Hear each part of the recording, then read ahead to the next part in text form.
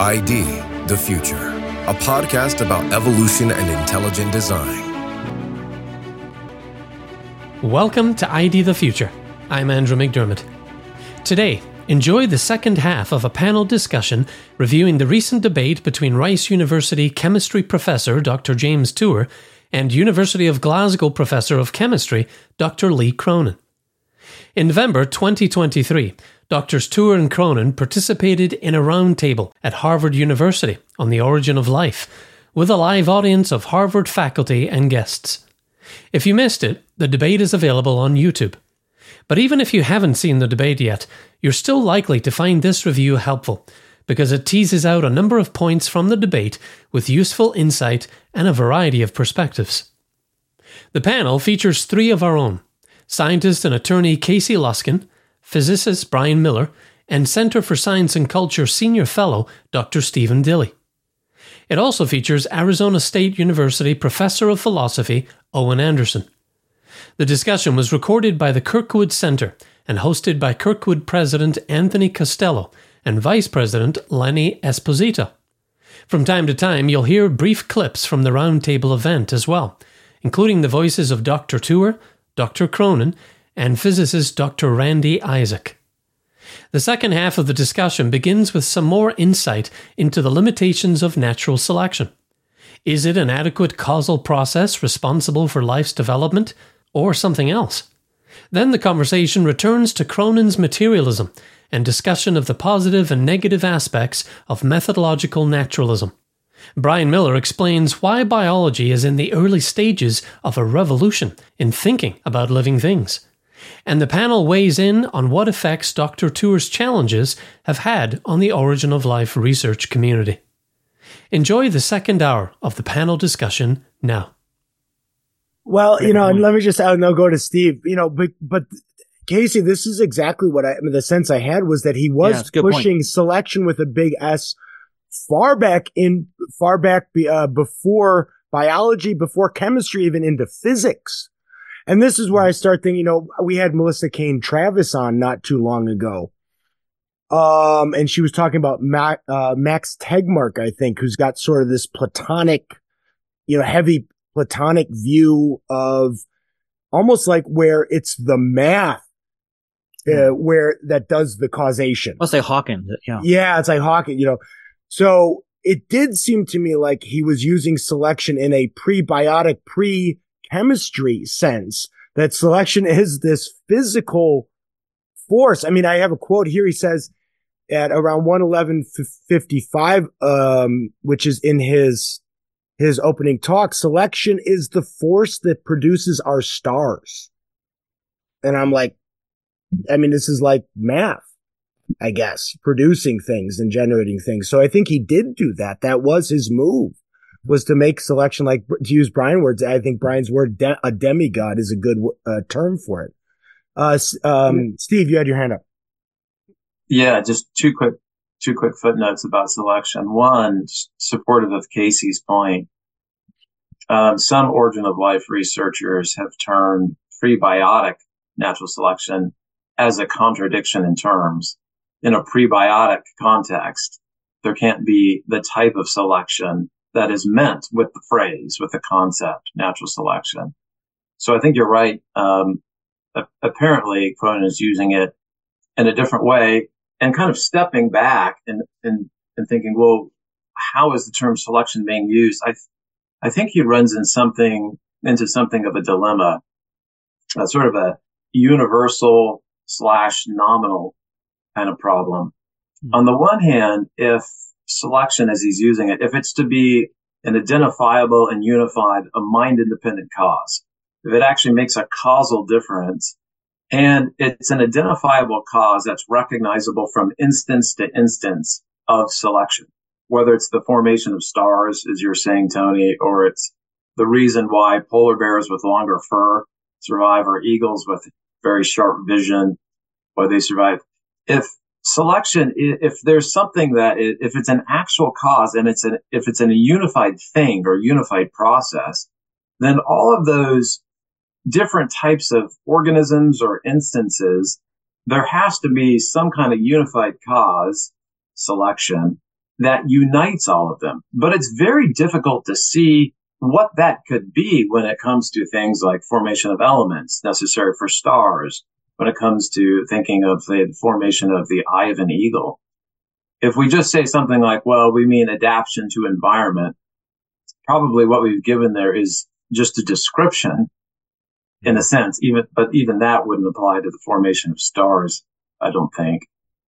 But at most, we've given a kind of straightforward description, but not an actual identifiable and unified cause or causal process. So if we don't have that, then selection seems to function kind of like latitude and longitude do. Just a helpful way, a helpful point of reference, a helpful fiction, a useful fiction for us to organize our own thoughts. But in that case, selection wouldn't actually be something in the world that actually is a cause that unifies all these many very, very disparate things that are supposed to be subject to selection. So there's a problem here in terms of what it is we're talking about. You need a unified account on the one hand, or you have a useful fiction on the other hand. There is no unified account, particularly with everything from the cosmos to biology that Cronin's talking about. And if it's just a useful fiction, then that means it is explanatorily empty. And of course, that is unattractive from his point of view as well. That's a great point. One thing I'd like to add is about funding. Come back to the funding issue. Yeah, I wanted to shift a little bit now from that into some of the social and political aspects that came up, especially in the panel discussion. You need to break down these silos, and it starts at school, because chemistry and biology are producing radically new disciplines for inventing vaccines and producing composites and making materials that compute. So we really need to challenge that in a new way. And by breaking down these boundaries, we're going to develop new technologies. So go ahead. And I think this might be really important for the Discovery Institute also. It's one thing for a private school like Harvard, but at Arizona State University, we have an origins center that studies origins from these purely materialistic perspectives. And in fact, I think I'm out of date here because it's been probably 10 years, but our anthropology department got changed to something like origin of human development or something like that. We don't even have anthropology anymore. But it's funding philosophical materialism and all of the religiousness that you hear in this. It's really fascinating to me that humans just can't avoid being religious, whether it's Richard Dawkins believing that the aliens did it or personalizing natural selection. They just can't avoid those things. And so this old division of saying, well, we're a private school or a public school, we're not going to fund religion. That's for a seminary. We're just going to fund science. Well, if you mean by that the development of technology, great. Or even scientific theories about how laws operate, great. But when you get into something about like the origin of those laws, you're really getting into these problems that all three of you have mentioned, because using the laws to explain their own origins has a self-referential contradiction in it. And it's different than just studying, say, gravity, but studying the origin of gravity really gets you into what we've all always called philosophy and religion. And so then for a state university, the question is, why would we use state funds to support that? And the answer is always that fallacy, Maud Bailey fallacy, technological development. And it just doesn't follow because the sciences doing technological development can do it perfectly fine without materialistic philosophical origin theories. Yeah, and that was something that Peter Kraft was pressing in the panel at the end around the 2 hour, 28-minute mark of the video. And we'll put these clips in there. But I think that is it utility or is science in it for its own sake? So, Casey, there was this question that came up during the panel discussion, and one of the guys there was Randy Isaac, I think was his name, and he explicitly asked about Jim Tour's association with Discovery Institute, with Intelligent Design Advocates and Discovery Institute by name, and how some of Tour's work had been used there. So I mean, I don't know if we got you guys here, if you wanted to comment on that question by Isaac. On your website, Other people. that you do not agree with the intelligent design conclusion. Yet your work is widely used by the Discovery Institute and many other creationist organizations as support for the view that the failure to have a naturalistic origin of life helps to support the idea of a creator.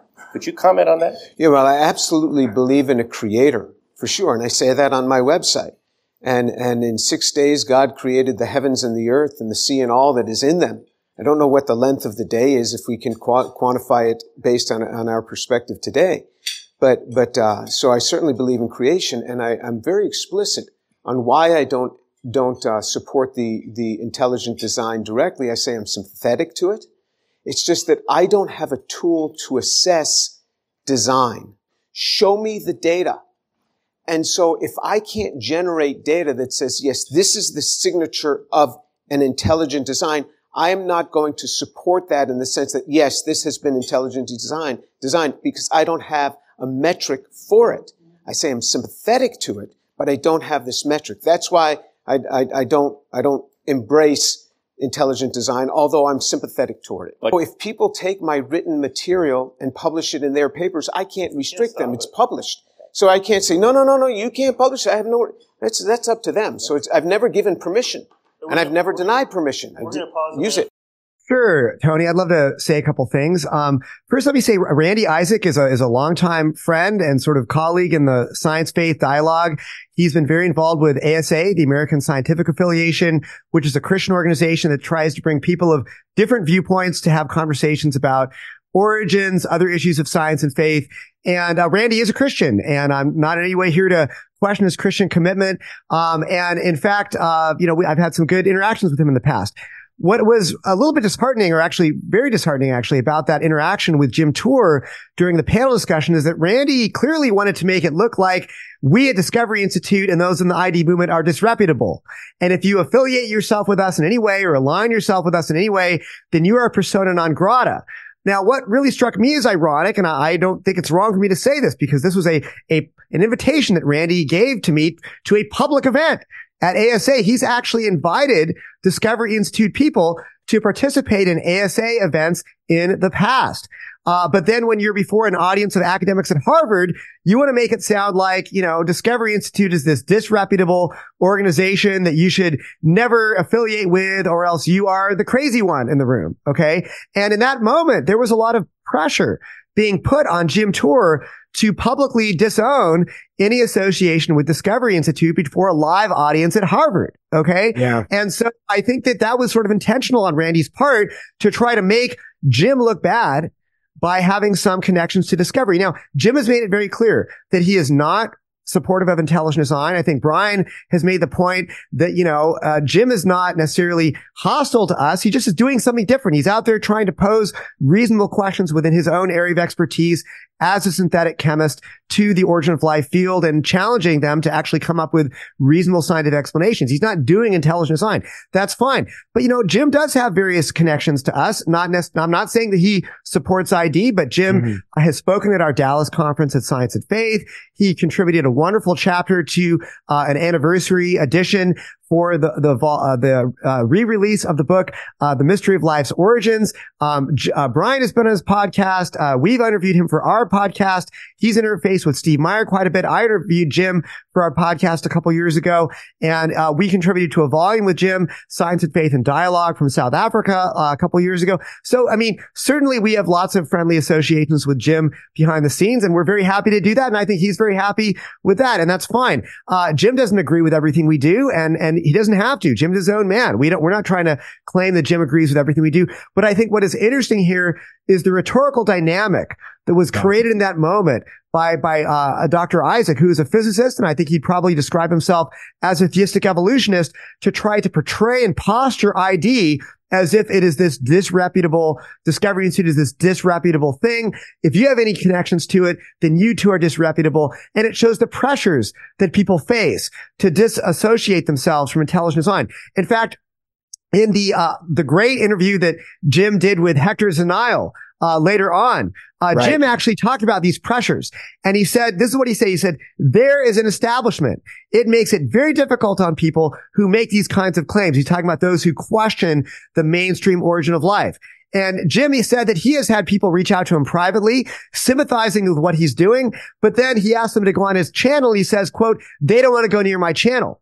So there is a lot of pressure. We saw that pressure on display in the kind of, don't you dare associate with Discovery Institute. Don't you dare, when did you stop beating your wife kind of question, that Randy Isaac posed to Jim Tor. But again, what's interesting is that behind the scenes, we have seen Randy Isaac actually asking Discovery Institute people to participate in ASA events. But when you're on stage before Harvard, all that goes out the window, and you have to act as if Discovery Institute is a bunch of crazy nutcases.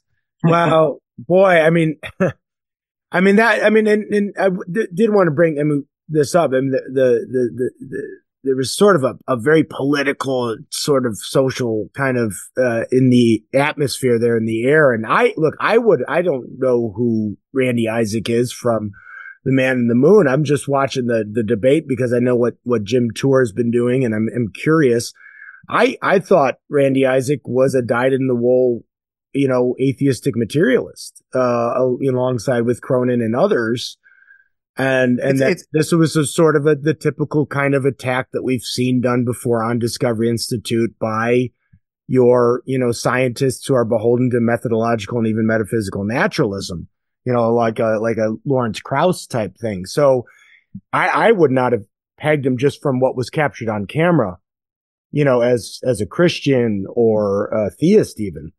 It's very interesting so that's that you interesting have that. You point that out. Yeah. It's very interesting that you have that perception, Tony, because he definitely is a Christian. He definitely does not support ID. He's critical of ID. Brian has had dialogues with him where Randy has criticized ID. So have I. I was at an ASA event where he was critical of ID and I defended ID. I was there at Randy's invitation. And so, but he probably would say he's a theistic evolutionist, but you can see that even folks from the Christian perspective sometimes want to try to enforce this sort of suppression of the intelligent design viewpoint through certain social pressures. Well, and that is something that I do. And this is somewhere this frustrates. I grew up with academics. My, father was the department chair of engineering at Notre Dame, electrical engineering.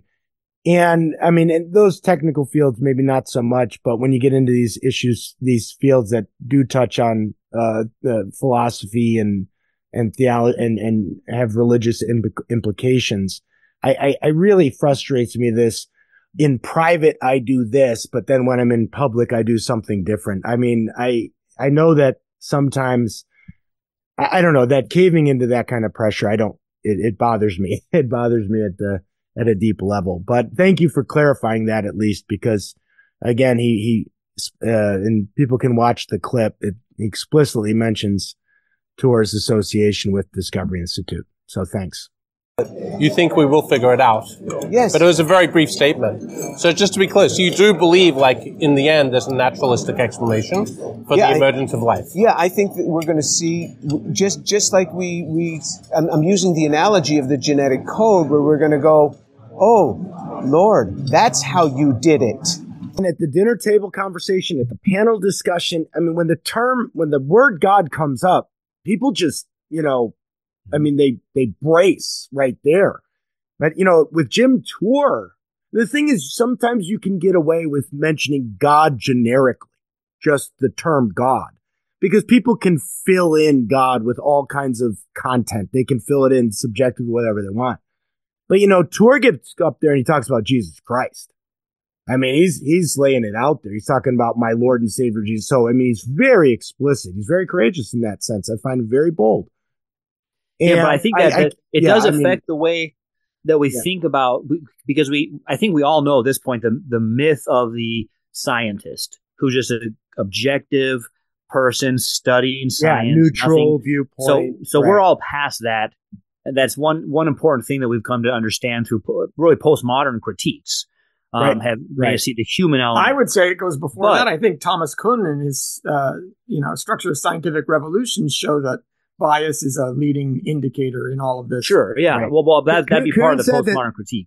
But the spiritual side of it is so important. I think that Casey just got that, which is, your relationship to God comes into it. You have one way or the other. Yeah.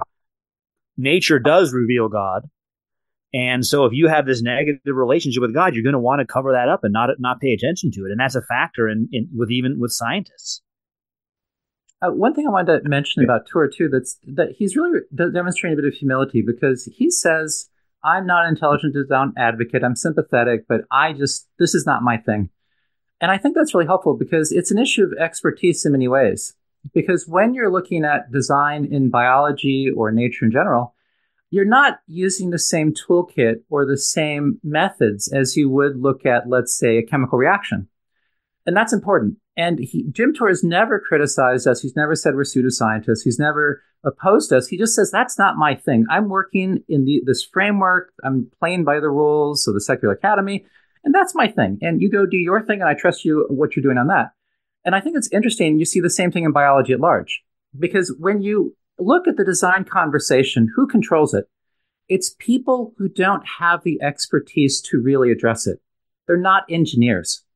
They've been trained to see the world through this materialist grid, so they assume on faith that there's no evidence of design, and then they find various reasons to justify that belief. In contrast, what you're seeing in biology is really a revolution that's at its earliest stages, because engineers are working more and more with biologists. And what you're seeing is when they do that, they use design language. They do use design assumptions. It's really quite remarkable. In fact, one paper I just wanted to mention is called A Survey of Engineering Models for Systems Biology. And it's by Gregory Reeves and Curtis Hirschach. And my understanding is one is a systems biologist and the other is an engineer. And what they talk about is how the cell looks like an embedded computing system. You don't just simply see the same mechanisms like information processing, error correction, but you see even the same overarching design logic. So what happens is when engineers work with biologists, what they see is it's not a God of the gaps, but it's the evidence pointing to not just design, but the same design logic humans use, but at a much higher level. So I think we're seeing the pendulum in a very slight way starting to switch away from this materialist Epicurean assumption back towards the design perspective. No, I would agree. And I haven't read this book, but I know Rob Coons wrote several years ago now. When he wrote the book, The Waning of Materialism. Yeah. Well, I think it was an edited volume, correct? Yeah. But, and this is where I think, we've talked to another, where is that evidence going to lead people? A lot of times it's going to land people in, into something more like an imminent sort of view of causation and even it's basically what we call in my field process theology. Process materialism. Right. Yeah. Hey everyone, I have to run. I'm afraid. Okay, Owen. It's been great to meet you all. I hope we can talk again. Yeah. Good to see you, Owen. Yeah, thank you all for your insights. They're marvelous. Hopefully I'll see you soon. We will. Thanks, Owen. Steve? Yeah, when you asked earlier, Tony, about Randy Isaac's question, and pressing tour, as Casey was pointing out. And a couple of thoughts. First is, and one way, I love the question. I love that at an exclusive origin of life debate at Harvard. That clearly, which is Harvard has also been in the news recently, by the way, for many other things. But that ID is in the back of the room. I think that's significant. There is no need to cast any aspersions on astrologers or flat earthers. They don't pose a threat. So I think it's flattering, frankly, that the question came up. And I do also think there's a delicious irony here. I saw from Cronin and others clear worries about God of the gaps, a strong commitment to methodological naturalism. And yet at the same time, if I think we take his methodologically naturalistic orientation seriously, he ends up doing the very thing he's worried about. He's worried about ID and creationism because he thinks they're fundamentally anti-science, and they'll bring science to a close, to an end. You'll insert God as a cover for ignorance. It'll later be discovered that there's a natural cause, and so on. But the irony is under MN, and I think under his project, is natural explanation, the ones you ever consider as a category of what counts as a valid explanation. So no matter what the data are now, no matter what the data are in the future, as a category, naturalistic explanations will always be the leading choice you have.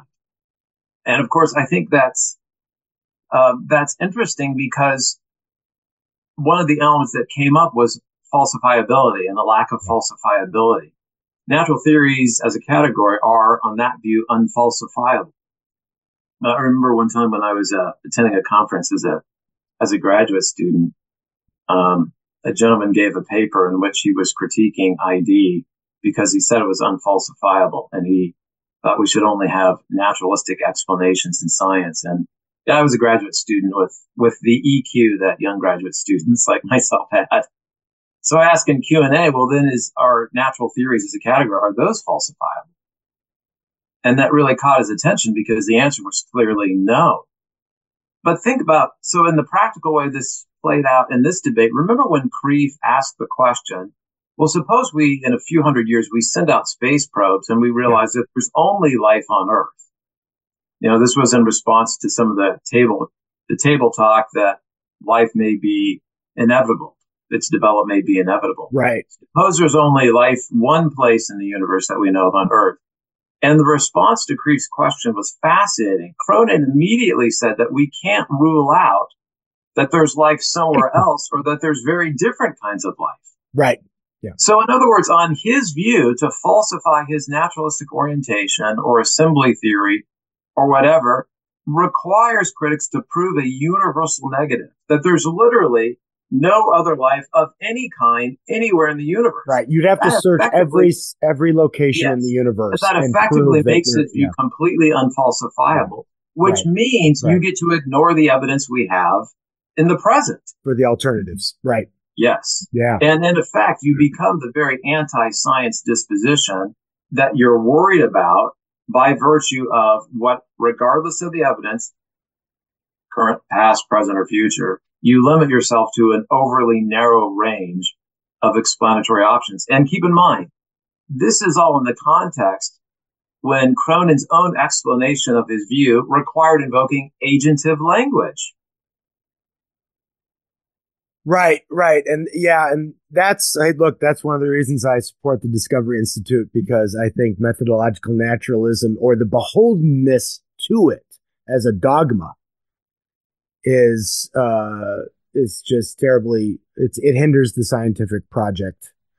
It hinders the intellectual project, more broadly, the curiosity we have about the nature of things. So, okay, let's stay on that briefly though. But then is there a place to keep some modified form of methodological naturalism? Yeah, in the sense that methodological naturalism wants you to have science that is reliable and predictable and testable. I think that those are good aspects of methodological naturalism. I think, though, that when methodological naturalism says that the only explanations that can be reliable or predictable or testable are those which invoke purely naturalistic, mechanistic causes, I think that's where it sort of adds a superfluous condition that is not necessary. You can have reliability, predictability, and testability through, non-naturalistic or non-materialistic causes like intelligence. Right. And so in that respect, I think that methodological naturalism highlighted some aspects of science we want to have, but ultimately it adds a condition that is sort of superfluous and unnecessary in order to have those reliability, predictability that we want to have in science. Yeah, I mean, there's a whole field of science that works on the idea of intelligent agents in biology, and that's forensic science. That's exactly what they do. They distinguish between natural causes and intended causes or agent-based causes for things like death or any other thing. And so I think it's a little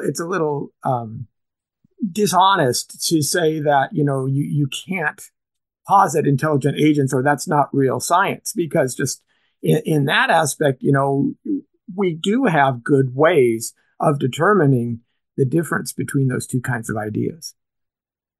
Brian? I think an analogy I'd like to use, I use this with James Tour in his podcast, that's really helpful to clarify this.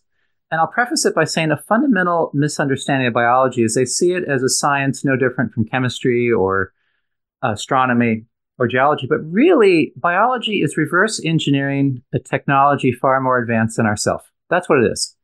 So when people talk about, a lot of the language people use, a lot of the conversation is a category error. And to use an analogy why that's important, imagine that people find a crashed spaceship near Area 51 in the United States. And two groups of scientists and researchers want to study it. And one says, I'm going to assume this only happened through natural processes, that the spaceship is simply a product of physical laws and chemistry. And they go about looking at, let's say, how it could have happened. Maybe volcanoes could have produced molten metals, which fell into the cracks of rocks and turned into spaceship parts. And then tornadoes brought these spaceship parts together to form a spaceship. Now, obviously, that research program would go nowhere, and that's where the origin of life is. Versus people that are engineers saying, well, maybe the spaceship isn't a product of natural processes, but it's designed. And now suddenly you bring in engineers, you try to reverse engineer it, you look at logical similarities with our design, and you would make enormous progress. And that's exactly what you see in life, is that there's no question that life did not happen naturally if you're just looking at the evidence. If you read Stephen Benner's paper I mentioned, he believes it had to be natural, but he acknowledges that all the evidence suggests it couldn't have happened naturally. This idea of self-replicating molecules is completely implausible because Casey talked about the challenge of having the information in one molecule.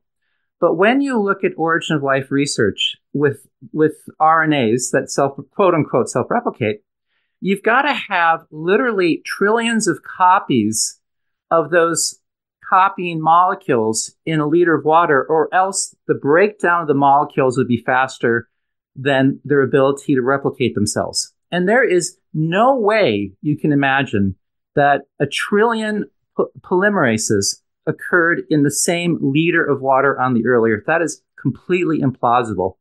And other origin of life researchers have pointed this out.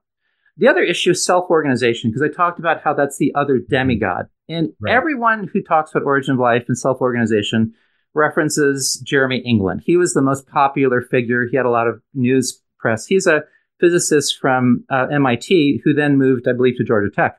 I had a very nice exchange with Jeremy England, and he acknowledged that no evidence supports the view that the sort of research he does could help any specific stage of the origin of life. Because and I apologize for getting a little in the details, but this is important. Self-organizational processes happen when you've got an energy source that's properly matched to a system. The heat of the sun causes air to expand, which changes its velocity, which creates a funnel cloud. It's matched. But there's no energy source on the early Earth that's properly matched to useful biochemical reactions.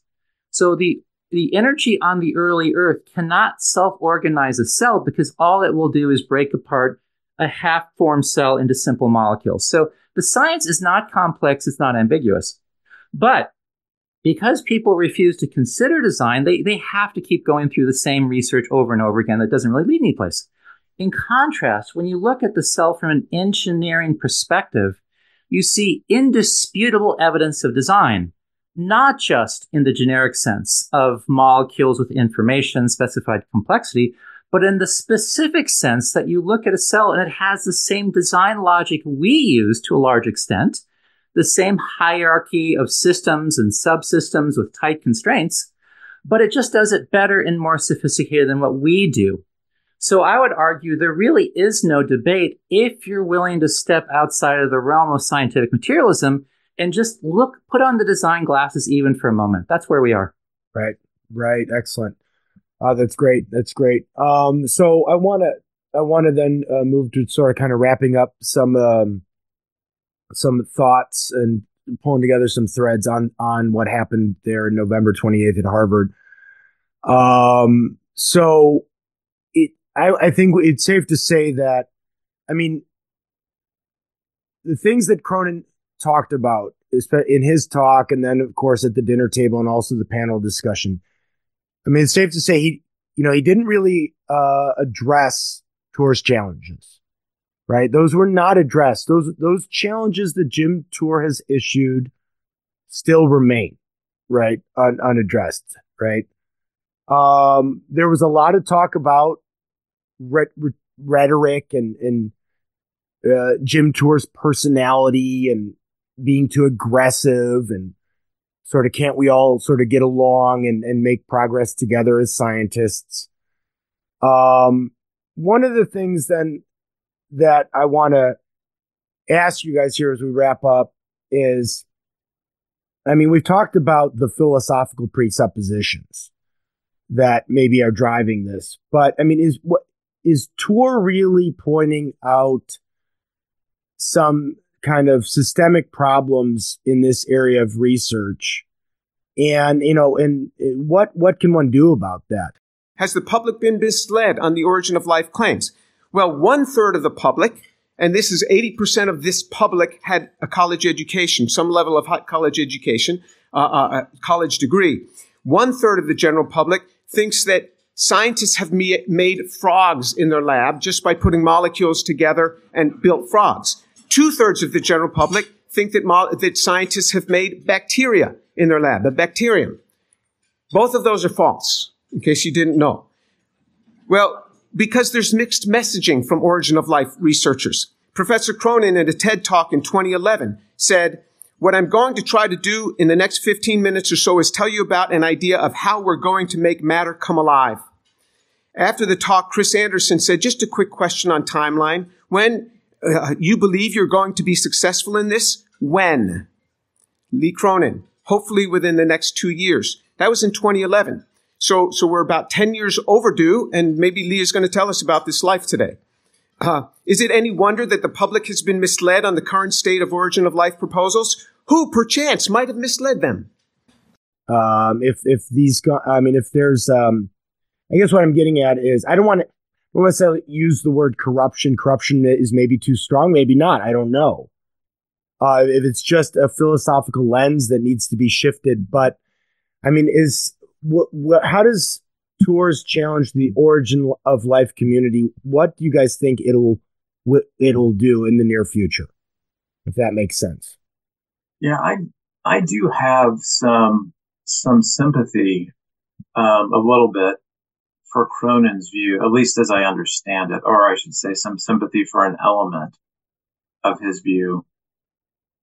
I think he believes that we'll solve the origin of life eventually by a reference to purely natural processes, and it seems like Jim thinks that may happen as well. So I think in Cronin's view, there's a little bit of maybe a sense of, Jim, would you stop annoying us? We both think that this will be solved with in due course. We think there will be natural explanations that are sufficient. Suppose I started a research program in science. I won't. And 5 years into it, Casey shows up at my doorstep and tells me all the things that are, all the explanatory deficits. I would never do that to you, Steve. You would never do that to me. But he thinks fundamentally, we both agree fundamentally that the types of explanations that I'm seeking will be found. I think from Cronin's perspective, it's like, yes, I think you're right, Tony, that he hasn't met the challenges that Jim has laid out. And I also think at some level, he thinks it's premature or inappropriate to keep hammering on these challenges when this is a nascent, from his view, when this is a nascent discipline, when we have lots of decades and even centuries to go on it, and which science itself, in his view, is actually a fairly new enterprise. So I have some sympathy. I have some sympathy with his. I think feeling annoyed. Okay, yeah. Well, Tours, but I do. But then let me just finish the point here. Yeah. But I think you're quite right that what animates it in his case is this materialist commitment. And one is entitled to a materialist commitment. But I do think that those of us who are listeners we should get to hear at some point what that materialist commitment is built on. It's not built on origin of life data. That's clear enough because there's the concession that these problems are unexplained. So what is it built on?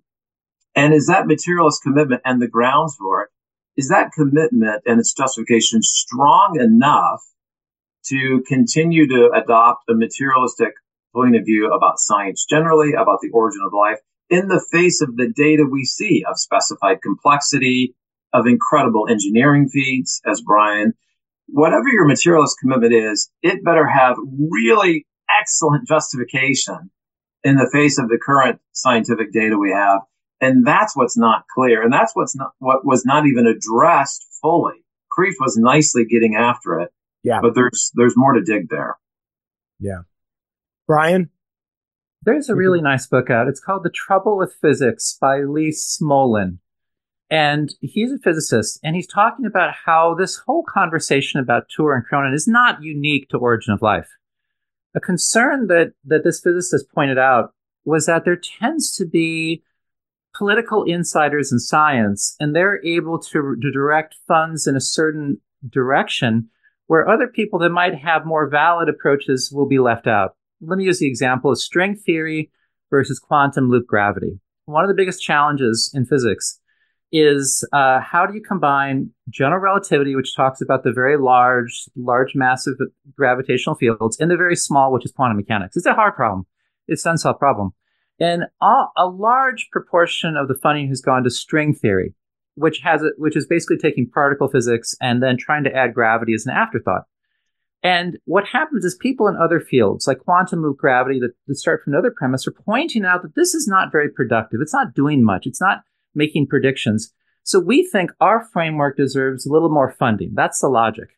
So what Tuor is pointing out is the approach, the fundamental approach of what Origin of Life researchers are doing. We take incredibly complex, sophisticated chemical protocols to produce a molecule that we produce for life. He's saying that fundamental approach is not helpful.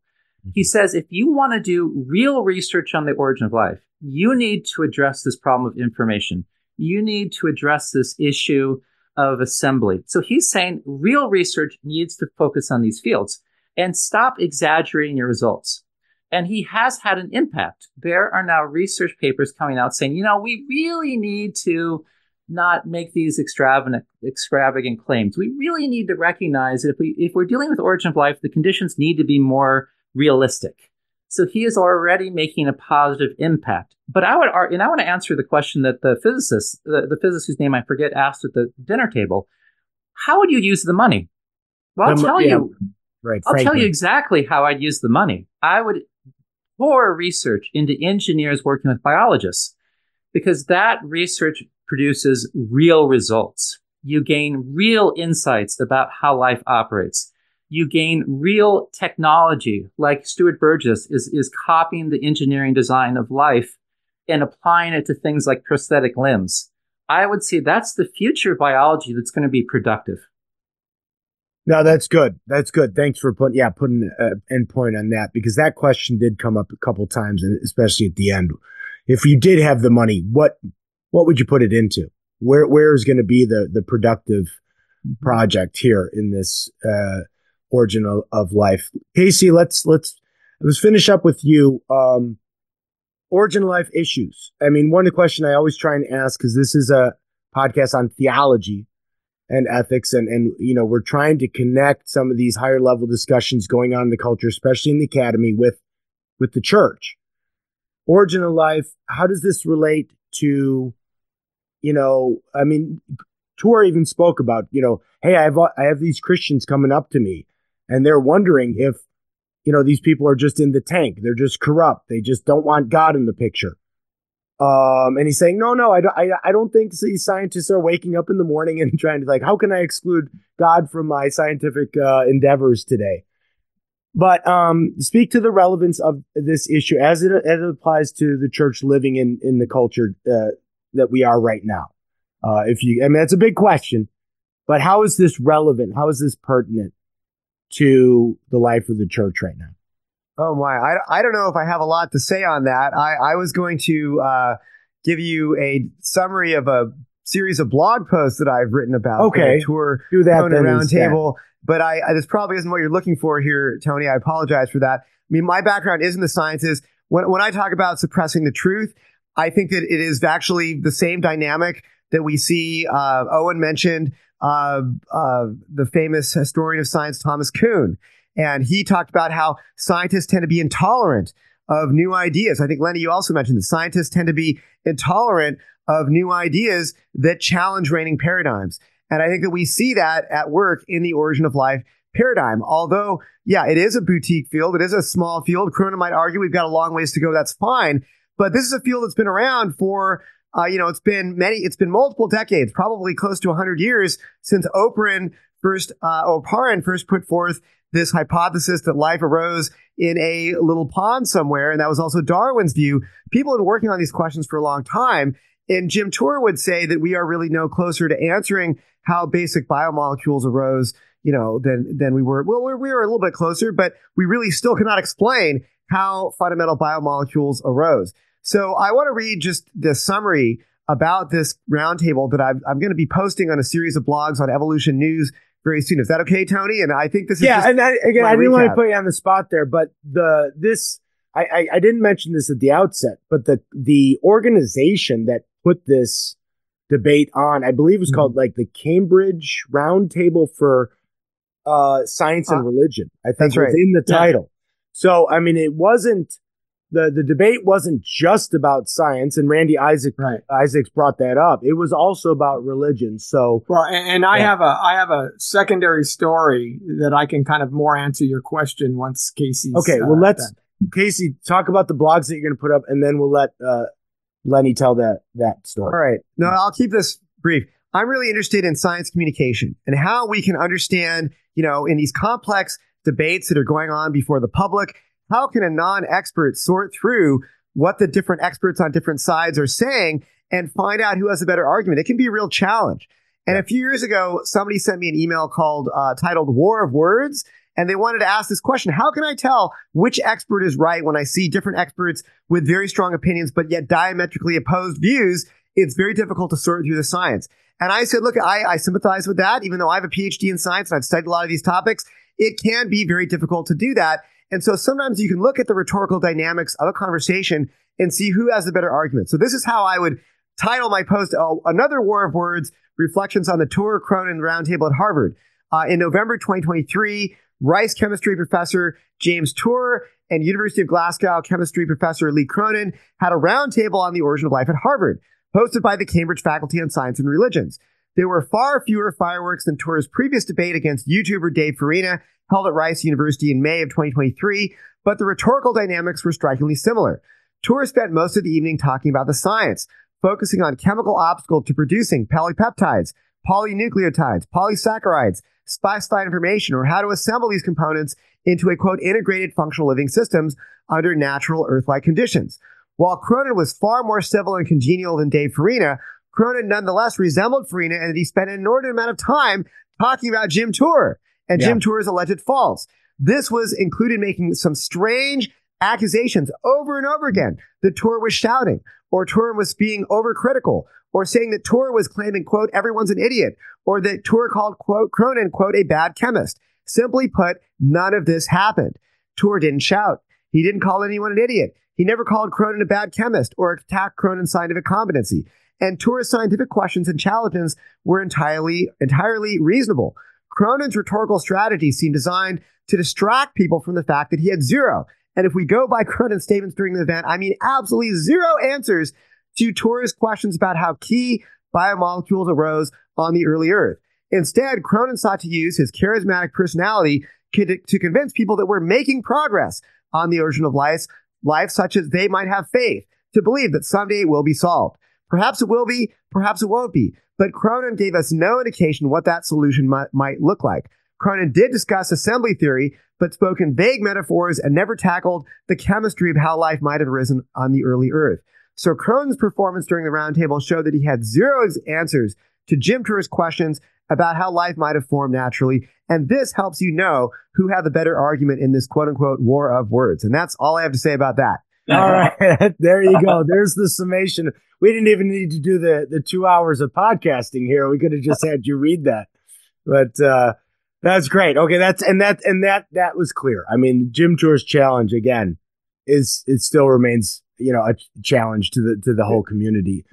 Could I share the relevance? Could I share the relevance of why this matters? And I'll speak very, very, very personally because I have a comment on that too after Brian and Lenny. Oh, great. Okay, good. Yeah, go ahead. Brian. It's dangerously naive to believe this question of design is not relevant to the average person. It's just more of a philosophical question. When I went to MIT undergraduate as someone who was a Christian, but I became fairly convinced through the science that I wasn't deliberately created by God, but I was an unintended accident. So I read Richard Dawkins' book, The Blind Watchmaker. I was exposed to these other ideas. And I said, okay, well, if I'm an unintended accident, then most likely God doesn't exist and I have no purpose in life. And that threw me into Great Depression.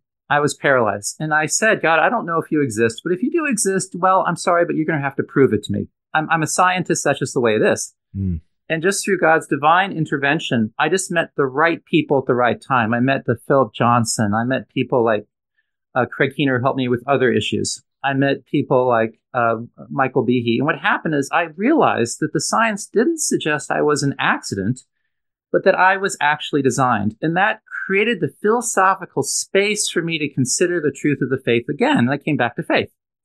And I have countless examples of that. But at a practical level, design will help propel science. The denial of design will retract science. Let me talk about a very practical example, agriculture. We are destroying the soil because people assumed that that plants were not designed. They were just in competition with other organisms. And as a result, what we really need to do is just kill weeds, add fertilizers, and life is good. But that's destroyed the soil because the soil ecosystem is incredibly complex. And you have soils that send out signals to bacteria to come and help alter the ecosystem. You've got filaments, networks of fungi that act as communication channels where trees can warn each other about predators. So because we did not assume design and that we were smarter than nature, we're destroying our agricultural system. But it's a design perspective that can help save agriculture by applying engineering principles and logic to help deal with plants the way that God intended. If you look at everything from medicine, people assume the human body wasn't designed. So it must have lots of bad designs. The knee is poorly designed. We've got this appendix that doesn't work. So what do people do? They cut out the appendix. Well, guess what? It's part of the immune system. So what you find is this denial of design has hindered our medical system from doing the most effective treatments by cooperating with the way that our bodies are designed. And I could include countless examples of why the knowledge of design can help us spiritually, give us confidence in our faith, but also help society by advancing biology more effectively and helping to create better technology by borrowing the designs from life and using them ourselves. Excellent points, Brian. Excellent. If there's one thing I think we really need to awaken to, especially in the West, is that things are designed to include our bodies. So my thought is that, first of all, we have to realize that the church has, for many decades and somewhat not unwarranted, been criticized for not understanding where modern science has made advancements, uncovered certain things. There's kind of a fundamentalist, supposedly, reaction of, well, you guys go and do your thing. I'm just going to ignore it. I'm not even going to learn what these new advancements are, stick my head in the sand kind of thing. And that's been a criticism that's been laid at the feet of pastors and others, since the fundamentalist movement and possibly even before. However, at the same time, as Brian has mentioned and others, there's almost a similar movement in reverse in the scientific community. Now, I recently had an interview with Dr. Seigart, who tells his story. Here's a man who comes from a communist atheist family. He describes himself as a militant atheist. He went to school, studied the science, and he understood that the science was the thing that had answers. That was his presupposition. as he got into the weeds of it, as his, he's a PhD biochemist, worked at the National Institutes for Health. So he's credentialed well. And as he studied it, he started to find out, no, you know what? There's just as many mysteries in the science. There's just as many questions in the science as there has been for some of these other factors. And it opened up his mind, first of all, to the idea that science doesn't have all the answers, that it doesn't sum everything up into nice, neat little boxes. And that allowed him to start an investigation, which, along with some other aspects of his life, led him to basically a belief in God very late in life. Maybe I think 49 was he first starts believing. Doesn't get baptized till he's 65 years old, which is just amazing.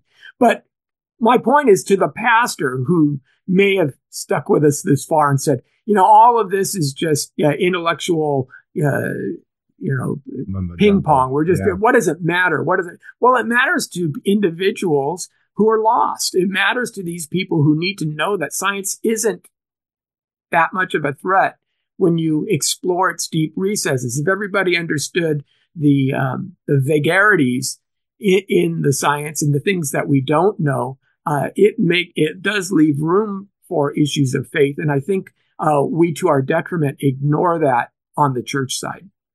Well, that's a great story. And I tell you, that's why the exaggerations that Tuor was calling out were so frustrating to hear about, right? Steve, I'm gonna give you the last word, and then we'll wrap it up. Okay. Thanks, Tony, and thanks for pulling all this together. It's been a fascinating conversation. I feel like we could keep going.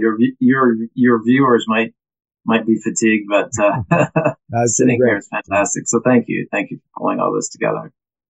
Yeah, just a couple of comments thinking about the Cronin Tuor debate as a whole, and I say these final comments as not a representative of Discovery Institute per se, but more as on a kind of personal level. The first is your question was, how does this matter to the church? And I'm a Christian enthusiastically so. So I'd say a few things. The first is it's important for Christians to see that, as Del Ratch nicely puts it, science has a serious, incurable case of the humans. It's like any enterprise. Yeah. That doesn't mean we should be suspicious of it. It just means we should understand it. And we should understand whether conclusions that are promoted by scientists are really driven by the data or driven by deeper philosophical commitments. Those may be actually good commitments, or they may not. But we want to tease apart what the data say and what the underlying commitments are, and then ask questions. What are the grounds for those deeper commitments, and are they justified? I'd say a second lesson is for those who have deep religious convictions, say deep Christian convictions, to not be overly deferential to mainstream scientific proclamations about what is so and so.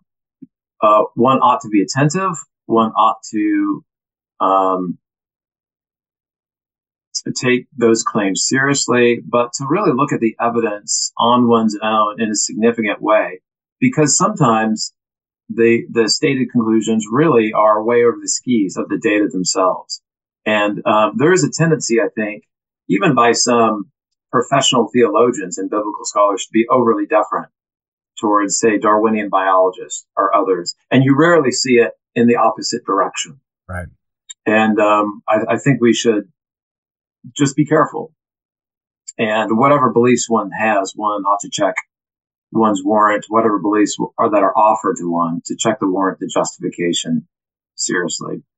The third element is what's exciting, I think, about a design approach is there's really a new narrative of the history and the trajectory of science. As Brian's emphasized, science is so beautifully intelligible from a design perspective. And that's the way modern science has arisen. If you look back at the pioneers, Galileo, Kepler, Newton, Copernicus, they had a deep, deep understanding of a mind-first view of the natural world. So the narrative of science has always been mind first. It's always been deeply oriented to design. And the trajectory and the case for design has just gotten stronger over time.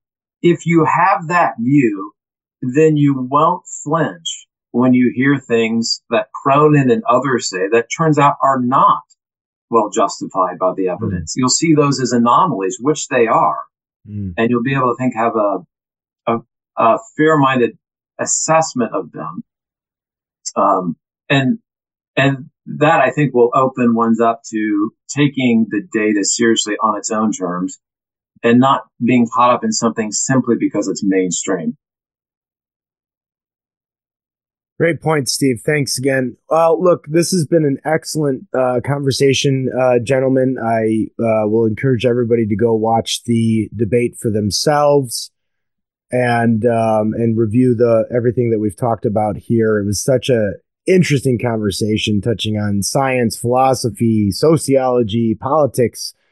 So it just seemed to me one of those events that, we really had to dive into. And I think we've done a great job here. And I appreciate you guys all being here today to do this with us. So thanks again for your participation. And, if there's another debate at Harvard down the line, I look forward to getting you all together again.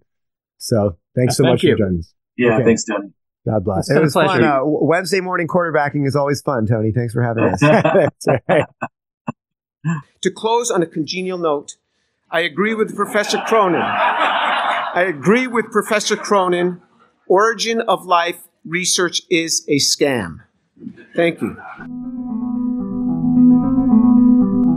That was the second half of a panel discussion on the recent debate between Dr. James Tour and Dr. Lee Cronin, held at Harvard University, featuring Casey Luskin, Brian Miller, Stephen Dilley, and Arizona State University professor Owen Anderson. If you haven't heard part 1 of this discussion, you'll find it in a previous episode. Again, I'd like to thank the Kirkwood Center for permission to share the discussion on ID the Future. You can learn more about their organization at kirkwoodcenter.org. For ID the Future, I'm Andrew McDermott. Thanks for listening. Visit us at idthefuture.com and intelligentdesign.org. This program is copyright Discovery Institute and recorded by its Center for Science and Culture.